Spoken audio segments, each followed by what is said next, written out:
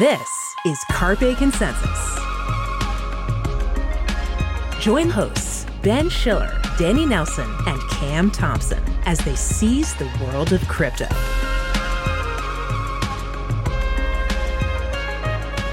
Hello and welcome to Carpe Consensus. This is a podcast from the CoinDesk Podcast Network, and my name is Ben Schiller. I'm the features editor here at CoinDesk, and joining me today is Danny Nelson. Hi, Danny. Good morning.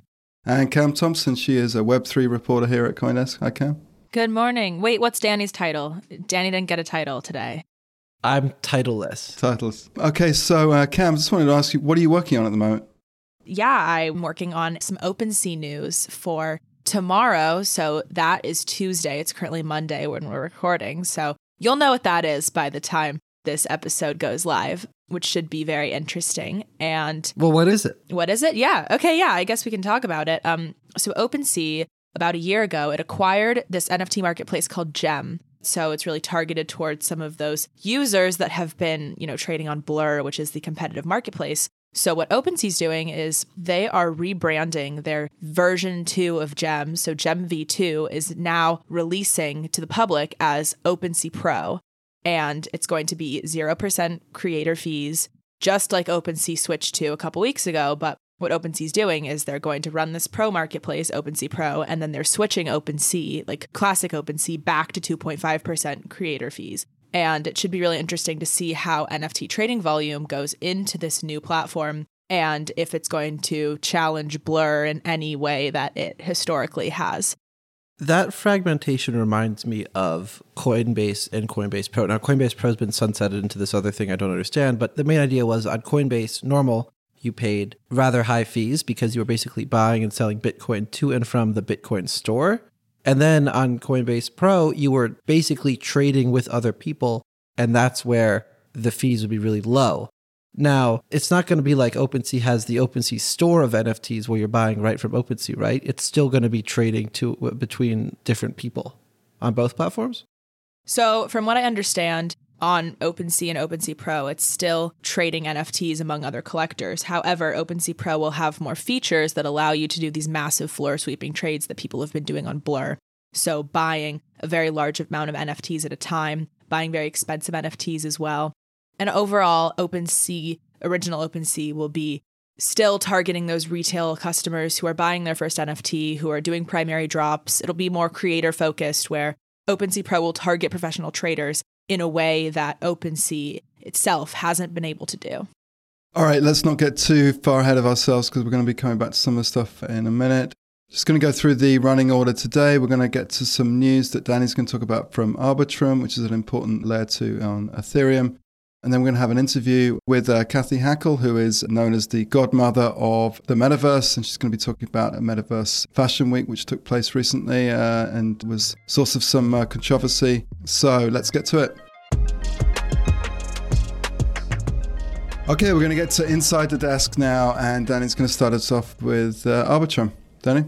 Yes, we're starting off with a heavy dose of decentralization theater. I went to the theater this weekend and I saw the sausage being made, and it was not pretty. Let me tell you why. Arbitrum, the Ethereum layer 2 that's been hot recently, just had a token airdrop, had its first attempt at governance, and it went down in flames when Arbitrum basically posed questions to the community, such as where $1 billion should go, that it had already decided the answers to. And it had to backtrack what it was saying and qualify everything, and it just left a lot of people with a really bad taste in their mouths where they thought that they were given a token, gave them governance powers, but in reality, they were just supposed to be ratifying decisions that had already been made. So I'd love to hear from you guys. Have you experienced decentralization theater in the past? What does it mean to you? And how are you taking note of this Arbitrum situation? Yeah, I mean, I think we see decentralization theater again and again in crypto. There are actors who make claims for decentralization, trying to bring people into the system and give this sense of economic democracy. And then you see various actors with privileged access. And I think this is another case of that. It's kind of a bait and switch between getting people to participate and then a select group of people actually having special powers. So I think it's rather destabilizing to crypto generally and its message. You know, I always get sus.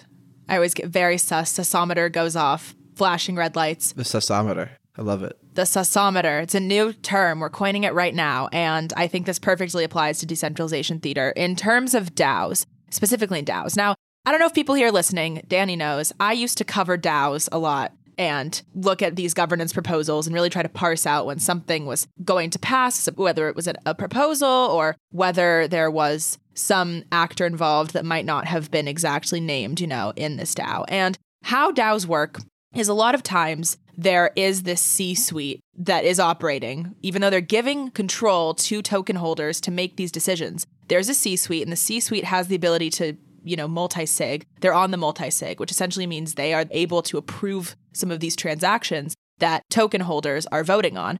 So that being said, sometimes that works in the case where people involved in the DAO actually do have power and they are able to make some of these calls. But in other cases, such as Arbitrum, it's really interesting because, you might think that you have this authority, this agency by holding a lot of tokens, and someone behind the scenes can just completely be manipulating that or making their own decisions that the DAO is not a part of. It's not a decentralized autonomous organization whatsoever the second that happens. So that's why I'm sus.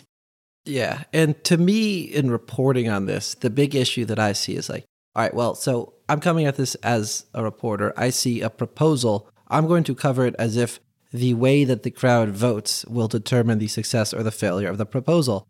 Funnily enough, the voters, by and large, felt the same way. They thought that by being given a proposal, they had a say in what the decision would be.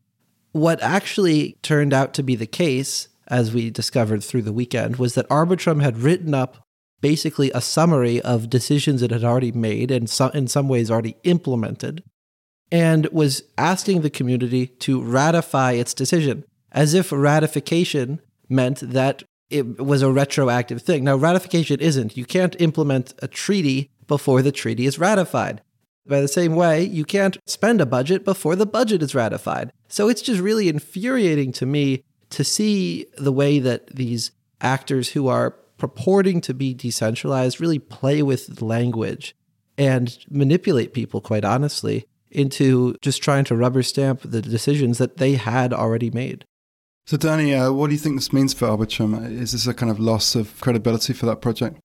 In the heat of the weekend, when a lot of people who were unfortunately as online as I was were reacting to this, the talk was all about they've spent 2 years building up this community goodwill, and now they're squandering it in a day.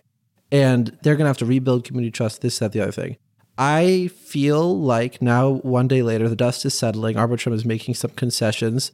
The extent of those concessions is unclear, but at the very least, there will be more votes. I think that people are going to forget.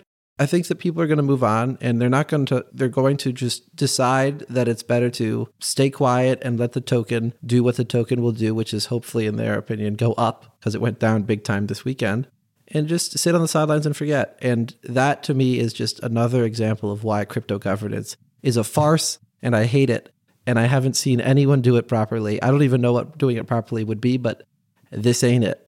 Exactly. I think that having multiple people on the multi-sig, being able to approve of these token flows and voting mechanisms is where we're going wrong. And I know that's a hot take. I know it's a hot take to put all of that power into one person to decide. However, I believe that when you have however many leaders who are able to approve some of these transactions, people who have different roles in this quote-unquote C-suite or whatever this DAO or DeFi protocol might have established these people to, whatever role they're taking on, I think that it's too many parties involved, too many people who have different intentions.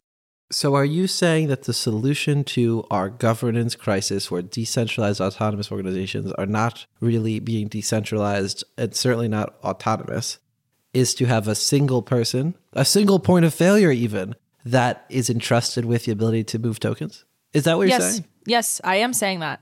I'm saying that we are taking the concept of a DAO and completely centralizing it. I think that the concept of DAO is a farce to begin with. And in that way, I guess I agree with you, because maybe it would just be better for my own sanity to have, let's just drop the whole DAO thing and let's have a company. And a company has a CEO. And you know what? The CEO hires people to make decisions too. But everyone understands that there's a structure, and that's that.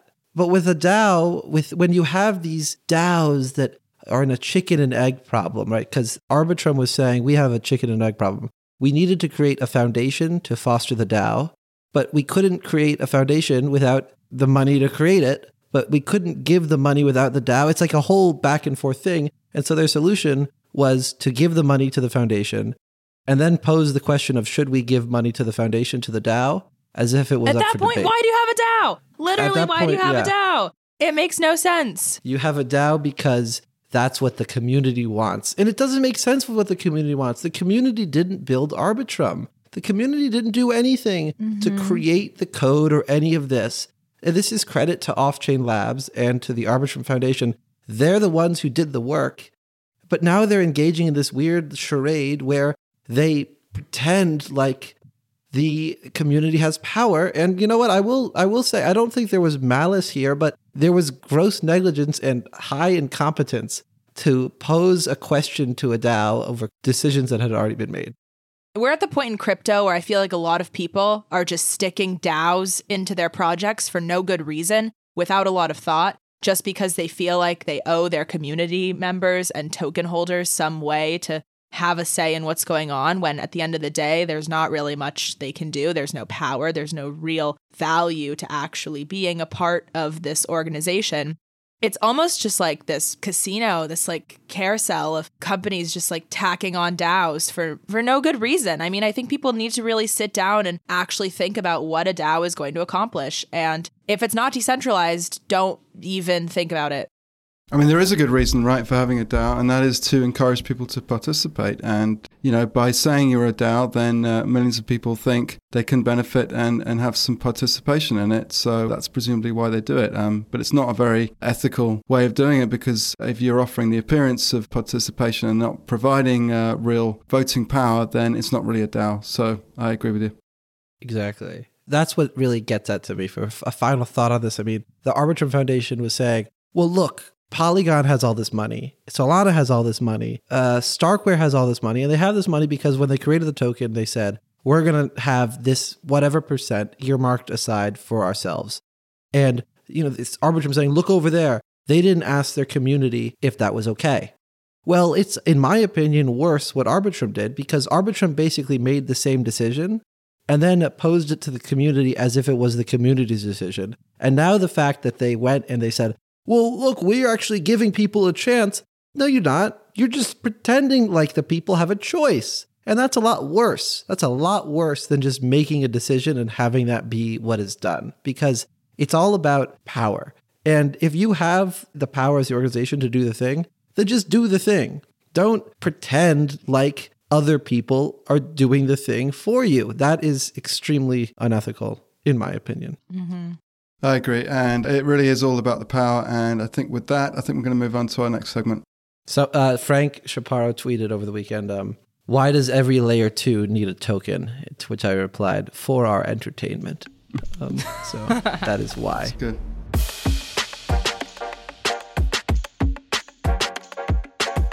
All right. Last week on Cam's Corner, we talked about Metaverse Fashion Week a little bit. We talked about predictions. We talked about what we thought was going to happen. But today on Cam's Corner, we're running it back, and we have a very special guest, founder and chief metaverse officer of Journey, none other than Kathy Hackle, godmother of the metaverse herself. Super excited to be chatting with you today. Thanks for being back here.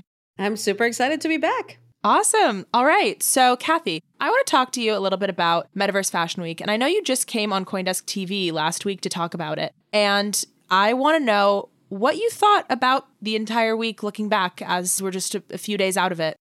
Yeah, I think it was an interesting moment to have Metaverse Fashion Week, right? Because you're in the middle of this, what I call Metaverse cool down, right? Let's be honest, there's this cool down moment happening. You've got a crypto winter, right? You've got the tech sector just, layoff after layoff. So it's a really interesting time. I will say, obviously, last year was the first time they had Metaverse Fashion Week, right? So there's that excitement of the first time, of it being something, a novelty. So this year, it was more like, okay, what brands are going to be involved? What's going to happen? But I think a lot of the brands that showed up in full force. They put their all into it. So yeah, I mean, it's a strange time to have the event, that's just the current climate we're in. Absolutely, absolutely. And especially right now in the NFT space, it's very interesting kind of to see what's happening in terms of marketplaces such as Blur and OpenSea really competing for market share, and a marketplace such as Blur that is really attracting pro traders. There's not a huge intersection there when it comes to these digital collectibles. So I want to ask you a little bit about the collectible element there, and in terms of digital fashion as a collectible. We've talked about its different use cases before, but where did you see the value in that on display this week? Well, I'll tell you a personal use case. I'm a collector myself, right? I believe in virtual couture. So not so much virtual fashion for the masses. I love that, and I do some of that as well. But for my personal collection, I'm trying to focus on virtual couture. So virtual items that are one-of-ones, that might not be a mass market thing. So for example, the CFDA had their 60th anniversary celebration last December, and they did a collaboration with designers like Tommy Hilfiger and Donna Karan and Michael Kors and Vivian Tam and Willie Chavrier and a whole bunch of amazing folks. And they launched these one-of-one NFTs. So I decided to actually bid on 2 of those. And I won the Vivian Tam one-of-one NFT and the Willie Chavrier one-of-one NFT. And the Vivian Tam one actually is a beautiful gown that I worked with BNV to create Brand New Vision to their metaverse ateliers to create the adaptation of the NFT for Decentraland. And I wore this one-of-one beautiful dress, right? It's a collector's item. To me, it's a historical artifact. That's how a lot of people who are collectors in this space view a lot of these things. So yeah, I showed up to the virtual red carpet wearing a one-of-one dress that no one else had, that I'm the only person in the world that has. So I'm curious where you were entering Metaverse Fashion Week, which platforms, what was the experience like? If you can just speak to what events, what were some of the highlights? What were you up to? There were tons of panels, there were parties, there were runway shows. There were many different ways to enter. So I started in Decentraland because that's kind of like the main hub from last year and the main hub in some ways from this year. So, connected my MetaMask, went in, found in the map. It was easier to find places this year, I have to say. They had like a little button that told you like what was going on. It was much easier. I agree. I was not totally lost and confused, just some generic avatar running in circles. It was a little bit better. I agree. Yeah, it was a little bit better. Still, some glitches. Sometimes I would get kicked out, had to come back in, those sorts of things. So yeah, I think the big thing was, for example, in Tommy Hilfiger, you could go and kind of portal into maybe some of their other places, right? So that was a big thing for me. That was like, okay, great. This is fantastic. I'm able to portal around. But yeah, I started in the Decentraland, then went over to Spatial, had a lot of fun in Spatial. Visually, I love Spatial, how it's visually, to me, personally, it's a little bit more appealing than Decentraland. So yeah. I logged on to Decentraland during Metaverse Fashion Week. I wanted to take my avatar around to see a few of these different brand activations. I'm not going to lie, it was a little bit difficult. The user experience, and we share our opinions on the show. I'm just going to say it. I had a difficult time. I wasn't really vibing with what was going on there. And we're obviously at a very early point in the metaverse where we're not really seeing a ton of real robust user experience on some of these platforms. I'm curious how you think that impacts the actual, not just the week itself, but the actual fashion there and its display and how people are actually able to interact with it. Well, it does impact the fashion in some ways. And I do think that things were a little bit more advanced this year from the designs from last year. So I will say that. But there's still a limitation, right? And how big these files can be, the count on them, like there's still limitations. So you can't really, you can't do a lot of great stuff. Even like my dress, which is beautiful. It looked great, but it still didn't look like it should, right? But yeah, I would say that there are still limits there, especially I would say that the Decentraland platform has some limitations that maybe some of the other platforms don't have as much from a visual standpoint. Mm-hmm. So I could definitely see that. And I still think, it's still not easy to navigate, right? This is still not the easiest thing to do. Then again, the people that are going to go to Metaverse Fashion Week are probably people that are in the fashion industry or in the virtual fashion industry or, part of Web3 and really into fashion. So some of them, I would say most of those people are willing to live through the difficult parts of it, right? To experience most of it. Right. So, but if I was a first-time user that had never experienced this and try to go, of course, I would definitely see a lot of friction. Totally. Well, I think especially this year, it's not really a time when there are a lot of first users, right? It's just the nature of the bear market. A lot of people who are sticking around for reasons that they've A, been in the space for a long time, or B, are super bullish on it and want to see this period through. So I'm curious to ask about the brands themselves that were there. And if you saw any changes, not just between the actual brands themselves, but the brand activations and some of the integrations that the brands were actually able to execute, having this presence there. Yeah, I mean, definitely like Tommy Hilfiger, I think, came bigger than last year. You know, for me, it has to become more multi-platform for it to be bigger and more successful. So I personally, and I don't have any vision into this, right? I'm not part of the organizing committee this year. So, and I'm not part of it next year, as far as I know. But I would love to see more, you know, platforms like Fortnite Creative, right? Maybe it's an island that they do there. Maybe it's something in Roblox. Maybe it's something with Pokemon Go or, you know, still friction. I hope that it's bigger and I hope that it's multi-platform next year. Absolutely. So it's very interesting that you talk about multi-platform because something that at least I think we've talked about in the past, we've been grappling with is whether or not a lot of these technologies are going to eventually become one large interoperable space, this open metaverse, or still operate as a bunch of walled gardens in which you can have a rich, robust experience. It just only exists in that exact location. So what you mean by multi-platform, if there's interoperability there. So I think that the mistake there is that some people were saying interoperability. So multi-platform does not mean interoperability. Multi-platform just meant that I was able to go from here to there, but it doesn't mean that what I was wearing would transfer everywhere or that it would look the same or what have you, right? Right. So I think it's, you know, if you were wearing your Ready Player Me, you know, possibly, yes, you're going to be moving around. You might have it on different platforms. But like, for example, my Vivian Tam dress is not portable. Like I couldn't take it everywhere with me. It's a great example, right? I don't have it in all the other platforms. So interoperability per se, I don't think we really had that in Metaverse Fashion Week, right? Whoever solves interoperability, which in my perspective hasn't been solved, right? So people are like, oh, we solved it. I'm like, really? I don't know. I do think my vision aligns in some ways with this idea and this concept that we're going to have, yes, an open, decentralized metaverse of sorts, a future that is partly open and decentralized. There's going to be some type of hybrid model. I don't know what that looks like. And then there are going to be walled gardens that remain walled gardens for one reason or another, right? So I think we need to kind of be realistic on what this potential future looks like. So I think there's going to be space for everything. I hope that a big majority is open and decentralized, right? But I think that there will be kind of a weird space in the middle. And then there will be definitely closed things that need to remain closed for one reason or another, whether it's defense or what have you, sensitive information, intelligence, what have you. Intelligence as in, you know, as in spy stuff, and not as in artificial intelligence. So that's kind of how I envision it happening. From a fashion standpoint, I mean, both cases could be made that, you know, an open decentralized metaverse is great for virtual fashion, interoperability, transferability, you know, that would be great. Other people say, well, maybe not, because then, you know, you sell something and then they can wear it everywhere, but that's how the physical world is anyway. So, So back to the fashion element.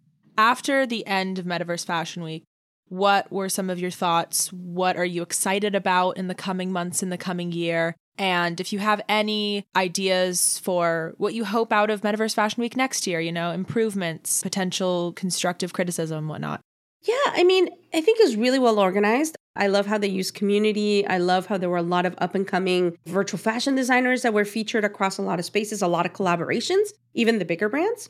What I did hear from a lot of the brands that I work with, not all of the ones I work with, but in general, some of them were like thinking about it at the beginning of the year. But then when things started to get worse with crypto and this metaverse cooldown, they were like, I don't know if we don't think it's the right time. We're going to hold off. Some of them were already like, okay, we're focusing on AI, right? Because that's the shiny object. So I think there was that kind of issue maybe that some brands were like, it's just not the right moment. We're going to wait and see, maybe see what happens next year. So I find that really interesting. So in my perspective, is like, how does Metaverse Fashion Week move and transform itself as we head into this further convergence of physical and digital, right? Beyond just a web-based experience. And then what happens, you know, in the future. So yeah, I'm really thinking through that. What happens to fashion when the world becomes a wearable world? You're so right. I mean, even though the term metaverse has existed for about 30 years since Neil Stephenson coined it, you know, we didn't actually see an actual platform for it until a few years ago. So who knows in terms of the rapid pace at which technology is built and expands, what that might mean for fashion, for collectibles. It's amazing. Yeah. One thing I will mention is if you go to Fashion Week online, which usually has like the calendar and information, they actually include now Metaverse Fashion Week. So from a fashion industry perspective, that was a big signal to me. I'm like, oh, wow. So like if I'm going to go and see what the calendar is for, you know, London Fashion Week, it also had a calendar for Metaverse Fashion Week. Nice. So, pretty interesting that part is slowly becoming much more part of fashion. I think we're going to see a lot more tech on the runway. Is it all going to be Web3? Possibly not. There's still going to be some Web3 for sure. Is it all going to be metaverse? Possibly not.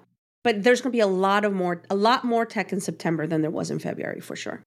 Totally. Well, that'll be interesting to watch out for the summer ahead of September. And thank you so much for joining, Kathy. And we'll keep an eye out for exciting Web3 digital fashion coming in the next few months. And at Consensus. At Consensus. I cannot wait. I'm excited. I would say keep your eye out for, I'm working on a lot of things around connecting jewelry, physical jewelry to NFTs. And I have some amazing things coming also for New York Fashion Week. So we'll see. Exciting. Stay tuned. Yay. But I'll definitely see you at Consensus. All right, that was Kathy Hackle, founder and chief metaverse officer of Journey. It's just Cam now. I just want to take a second reflecting on my experience in Metaverse Fashion Week. I spent some time in Decentraland. Just to make it clear, I only went to Decentraland because it's the one I'm most familiar with. I went to Metaverse Fashion Week in Decentraland last year. Now, I know that a lot more brands and platforms have entered the space, but I find that the biggest issue with this event right now is the fact that it's just so difficult to use the platform. The user experience is not well suited for avatars wearing digital collectibles, trading digital collectibles, being able to experience some of these pop-ups. Now, I'm not saying anything against the brands that were in there. I think that some of these ideas and activations were really well thought out and that people had a real sense of how to engage people with Web3 technologies, especially. But I think that being able to translate that in a platform like Decentraland didn't necessarily go to plan or how I expected. I think that other people tended to feel this way too, at least in conversations with my editors in deciding how are we going to cover this. And definitely an interesting idea. I think that it's something that will only continue to get better. But for now, I'm not sure it's really the way that we're going to onboard a bunch of people to Web3 if this is what we're showing. If Metaverse Fashion Week is supposed to serve as an example of digital fashion in real use cases and being engaging, I don't think it served its purpose. But who knows what'll happen next year. That was Cam's Corner. Thanks for joining. Join CoinDesk's Consensus 2023, where Web3 meets IRL, happening April 26th through 28th in Austin, Texas. Consensus is the industry's only event bringing together all sides of crypto, Web3, and the metaverse. Immerse yourself in all that blockchain technology has to offer creators, builders, founders, entrepreneurs, and more. Use code CARPE to get 15% off your pass. Visit coindesk.com/consensus or check the link in the show notes. All right, so it's late on a Saturday night. There's nothing going on. You hear a ping from your computer. You open it up. Freak. I don't know. Wait, it's ping. You hear a ping from your computer. Late on a Saturday night. You open it up. It's Discord. There's several people typing the worst thing possible in a Discord server. You're scratching for the light. You enter the channel looking for something, and then you realize this isn't a Discord. This is the Schiller Show. Ben Schiller. Cam and I both have our little sections. I want to hear what's on your mind. What's grinding your gears this week? What are you working on? Well, thanks for including me. Yeah, so last week, CoinDesk published something that it doesn't normally publish, which is an official editorial.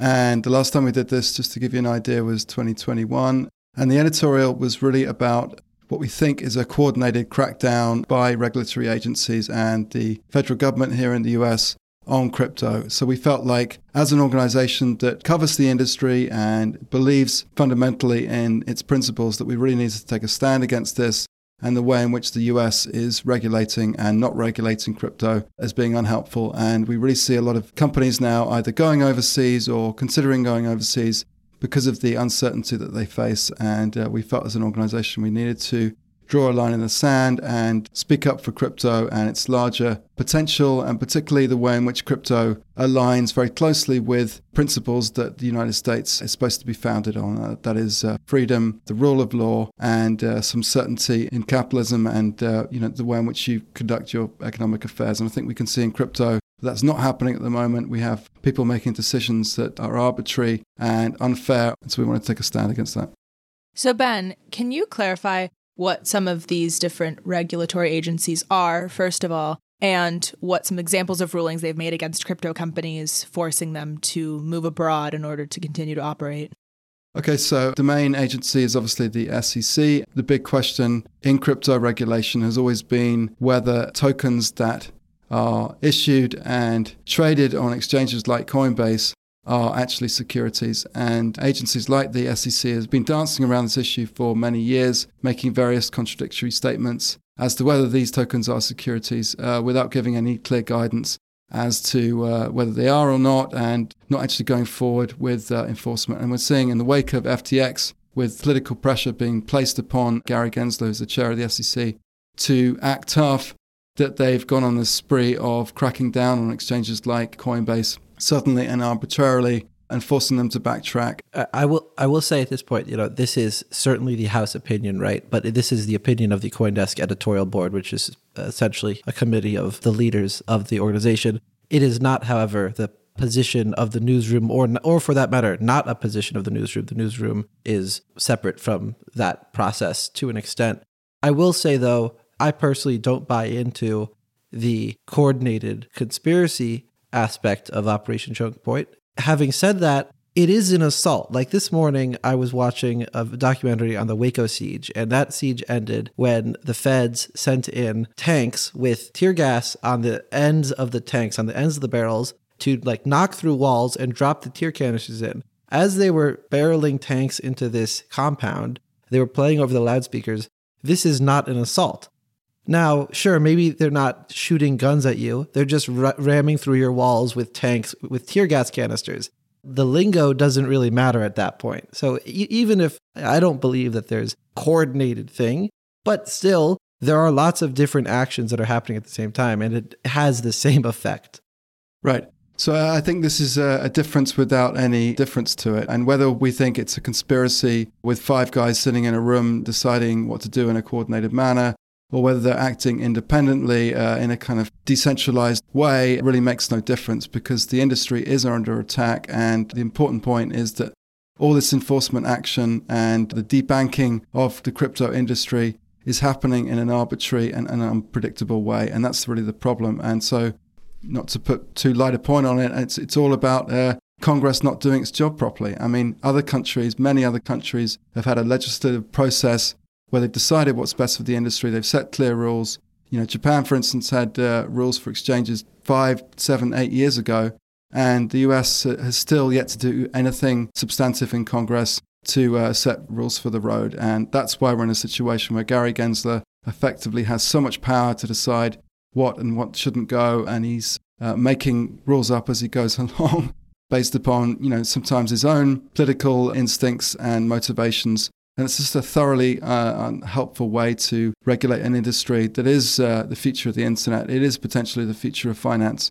This is not the opinion of everyone on staff, and we don't want to speak for you as a reporter or an editor here, but senior leadership here felt that as an organization that covers this industry and generally champions its values, that we need to stick up for these principles at least. But, when the industry that you cover is under coordinated attack and it's so arbitrary, then we felt that we really need to take a stand and say where we stood. So I want to bring in that quote that Mark Hochstein, our executive editor of Consensus, said when he came on Carpe a few months ago. He said, "Crypto is like a beautiful horse, but you can only see the flies buzzing around its behind." And when he talks about you, he means Congress and a lot of the regulatory agencies. And I think that quote really resonates with what's going on right now, except rather than just a few flies, it's a massive, massive swarm that's almost trying to kill the horse, essentially, one little bite at a time. But the horse is going to run. The horse is going to run. The horse is going to keep going. It's going to make its way out of the US wherever it goes. And Ben, I'm curious if you could talk about some of the implications of that. As crypto's going overseas, what does that look like? What does that mean? What do you anticipate if we're continuing this regulatory regime that we've seen only push crypto away? How is that going to look in the US versus other countries? Yeah, I mean, it means there are going to be fewer developers here. It means that there's a lower tax base from these companies. It means that we're losing leadership of this important industry that has so much potential. And I think you're completely right. we're regulating the whole industry as if it was FTX, and it isn't. And also, interestingly, I think in the last few months, we've really seen the politicization of crypto, and since FTX, we've just seen people, for instance, Elizabeth Warren, who's the senator of Massachusetts, one of the senators of Massachusetts, came out recently in her new Senate campaign platform saying that she was leading an anti-crypto army, and which sounds interesting as a statement, but really actually makes no sense. And, to write off millions of people as being bad actors, which is basically what she's doing there, seems incredible when the industry is made up of a diverse group of people, some of which are bad, some of which are good, but to paint them all as the same and as all as crypto bros like Sam Bankman-Fried is just ridiculous and injurious to our future. I take the anti-crypto army almost as a compliment, right? Because for the longest time, crypto wasn't important enough for people to pay attention. Now Liz Warren feels the need to pay attention to the extent that she's willing to stake part of her political identity and her campaign identity to this notion of being an anti-crypto person. That's her right to have that opinion. It might be the wrong opinion according to other people's opinion, but the fact that she's even formulating and verbalizing that opinion means that crypto is growing to a state where it can't be ignored. So the only response has to be for other politicians to have their pro-crypto armies, to be quite straightforward about it. Well, but we shouldn't be getting into some pro and anti. But you can't not get into slangy match based upon stereotypes. But this is not serious policy making. It's not policy. Isn't a serious game. This is a game where everything becomes politicized. Right? There's nothing that it doesn't. The only things that don't become politicized are like Social Security and things that used to be politicized but have been ingrained for so long that they're now a third rail. Crypto but there's politicization where people have a substantive argument based upon the facts and they disagree. But when you come out with a slogan like, I'm going to lead an anti-crypto army, that is not a serious position to have because it's a kind of meaningless sloganeering statement that actually just writes off millions of people as all the same. That's how politics works. That's how politics works. I know, but that's just cynicism. No, it's not. It's pragmatism. It's pragmatism. And the response is that we need to have a pro-crypto army. We need to have, proponents and people in Congress who are advocating for crypto. Because Liz Warren is a politician, just like all the politicians are politicians, and politicians play their game because that's just how the game is played. And I agree, it's an unfortunate reality. But I think you're just adding fuel to the fire here, Danny, and you're part of the problem here. Is the solution for crypto to be a nonpartisan issue? And if it's a nonpartisan issue, then how does meaningful legislation come to pass? Well, the solution, as it always is for people to calm down and take the politics out of it and have a serious substantive debate over what the actual issues are. Just by sloganizing and writing off people in stereotypical ways like Warren is doing is just thoroughly unhelpful. And that doesn't really matter if you're pro-crypto or anti-crypto. It's all the same. It's unserious people being unserious. Well, that's not the position that a lot of normal people at home who are going to vote in the upcoming election think. I mean, a lot of people probably don't understand, all the ins and outs of crypto, how decentralized blockchain networks actually operate and what value they can bring. Or if they're anti-crypto, then hopefully they've actually understood why they're anti-crypto and have an actual legitimate stance against it. However, I think Danny, I agree a little bit with what you're saying, but I think it is frightening to have such public messaging about being anti-crypto and kind of just taking the whole entire industry and throwing a blanket over it because that's the message she's sending, and that's frightening. So crypto's had 10 years now to have had those, let's call it the nonpartisan time of crypto, where it was still developing, people were still organizing, and we didn't see Congress succeed in passing anything meaningful related to improving crypto policy in the US. So I don't find it too concerning now that there are politicians that are developing an anti-crypto thesis because we haven't yet developed in Congress enough of a pro-crypto thesis to get anything done. So I feel like this might even serve the purposes of crypto to be a wake-up call to get something through, to get something done. That's how stuff gets done in politics. And, we're trying to map the decentralized, purist ethos of crypto onto Congress, which is an organization that is not really driven by ideals. It's driven by something else. And if crypto is going to succeed in that realm, it's going to an extent, the people who advocate for it are going to have to play that game.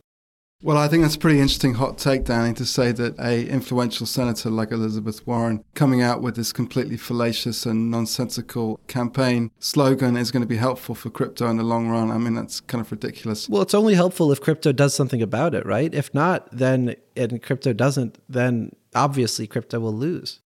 So Ben, how is CoinDesk furthering this debate? We're doing a very anti-Warren thing, which is at our Consensus Festival. We're forming something called the Crypto Policy Forum, and this is for serious people, unlike Warren, to come together and discuss these serious issues in a serious way. So it's a series of workshops dedicated to important controversial topics like the energy debate, for instance, around Bitcoin's energy usage. For instance, some of the regulatory questions that we've just been discussing, and really to come to some fair-minded consensus as to the way forward on those issues and to suggest some recommendations to policymakers about ways forward. And so we really want consensus this year not to be just a place where people stand on stage and make pronouncements and comments about the industry, but really for the industry to come together in a more consensual way and develop proposals going forward. So there's really actually sort of an outcome, a policy outcome.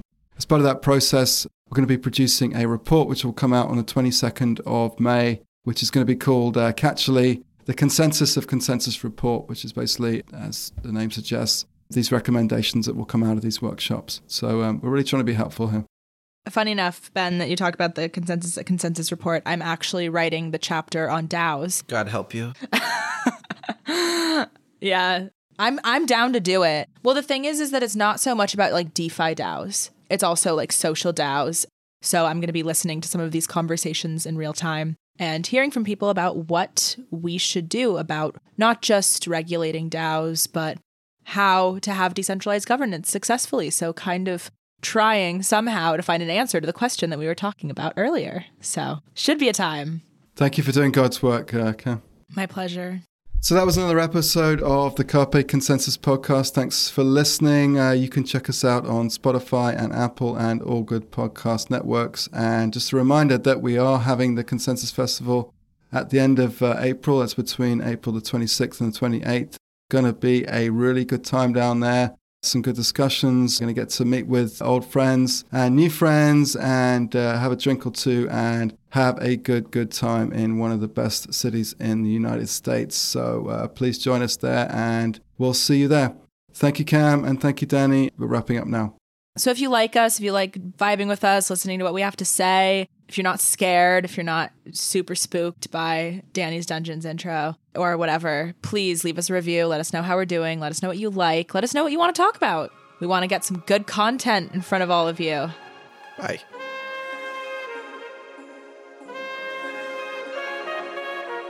Carpe Consensus is a CoinDesk production. Executive produced by Jared Schwartz and produced and edited by Eleanor Paul. Have any questions or comments? Email us at podcasts@coindesk.com. Subject line, Carpe Consensus. Thanks for listening and see you next week.